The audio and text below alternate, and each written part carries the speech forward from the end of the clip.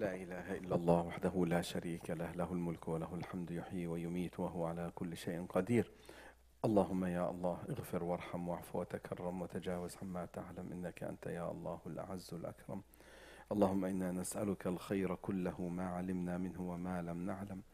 اللهم أجرنا من الشر كله ما علمنا منه وما لم نعلم. اللهم فرج كربة أهلنا في غزة وفلسطين يا رب. انصر من نصر الحق والعدل والإيمان. اللهم انصر من نصر الإنسانية يا رب العالمين.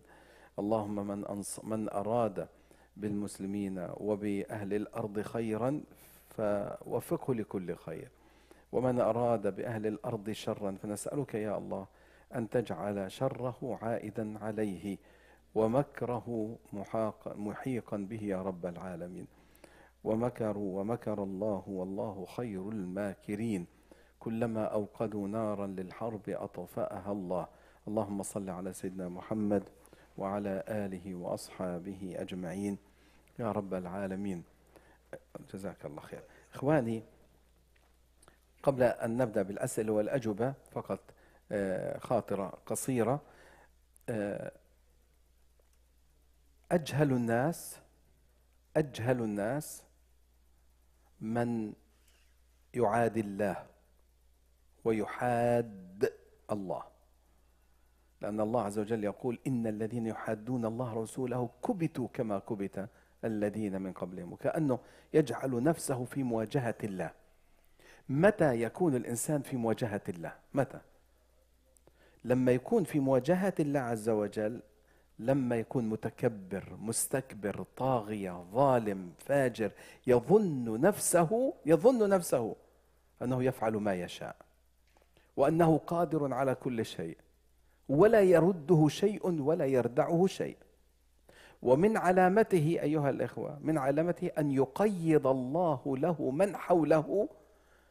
نعم والله شيخنا، أن يقيض الله له ممن حوله يزيدونه ضلالا ويمدونه غيا وفسادا. من علامة الظالم الطاغية أن ربنا عز وجل بيجعل من حوله بدلا من أن ينصحوه يضلوه. حتى هذا على مستوى دول، على مستوى شعوب، على مستوى إنسان. إذا أردت أن تعرف نفسك أنك من المهديين أو من الضالين، انظر إلى من حولك. فإذا يسر الله لك من ينصحك ويهدي لك عيوبك ويرشدك ويكون صديقا صدوقا صالحا، اعلم أن هذه من علامات التوفيق والهداية. طب إذا يسر الله لك العكس، وخاصة الظالم الطاغية أحيانا لا يقبل النصيحة ويريد من يؤيده على فجوره وعلى ظلمه وعلى طغيانه. وذلك قال صلى الله عليه وسلم: إذا أراد الله بأمير خيرا قيض له بطانة خير تأمره بالمعروف وتنهى عن المنكر، وإذا أراد الله بأمير شرا قيض له بطانة سوء تأمره بالمنكر وتنهى عن المعروف. هؤلاء إخواني أسباب الضلال، قال ونمد له من العذاب مدا. يعني يمد الله له من أسباب الضلال والعذاب ما يجعله يتجرأ على الله ويتجرأ على الإنسانية ويتجرأ على الأطفال. يعني إذا وجدت مثل الآن نتنياهو يفعل ما يفعل ويقتل الأطفال والنساء، ومحكمة العدل تقول له إنك أنت ظالم وأنت قاعد بتقتل الأطفال، ومع ذلك لا يرتدع. إذا رأيت هذا اعلم أن هذا من علامات الضلال.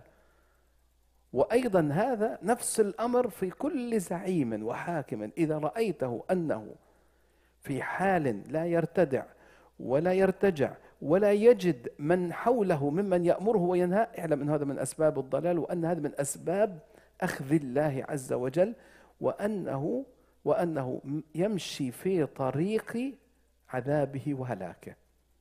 هذه سنن الله، هذه سنن لا تتخلف ولا تتغير. الآن ما يجري على الأرض في غزة وفلسطين أيها الإخوة هو نذير لأهل الأرض كلها. والناس اليوم بدأوا يتمايزون هناك من يقول يا إخواننا أين الضمير؟ أين الإنسانية؟ لماذا نقبل هذا؟ ورأيتم والله إني أرى أن هناك إنسانية يقظة وضمائر صاحية وجدتها عند ناس كنا نتعجب أنهم يكونوا من ذلك، ولكن صحوا. ولكن هناك أناس حتى هذه اللحظة لم يصحوا ولم يستيقظوا ولم تصحوا ضمائرهم، لا من الحكام ولا كذا. الحصار لساته موجود على أهلنا في غزة. يعني كنا يعني الآن ما يجري هذا حصار من مين؟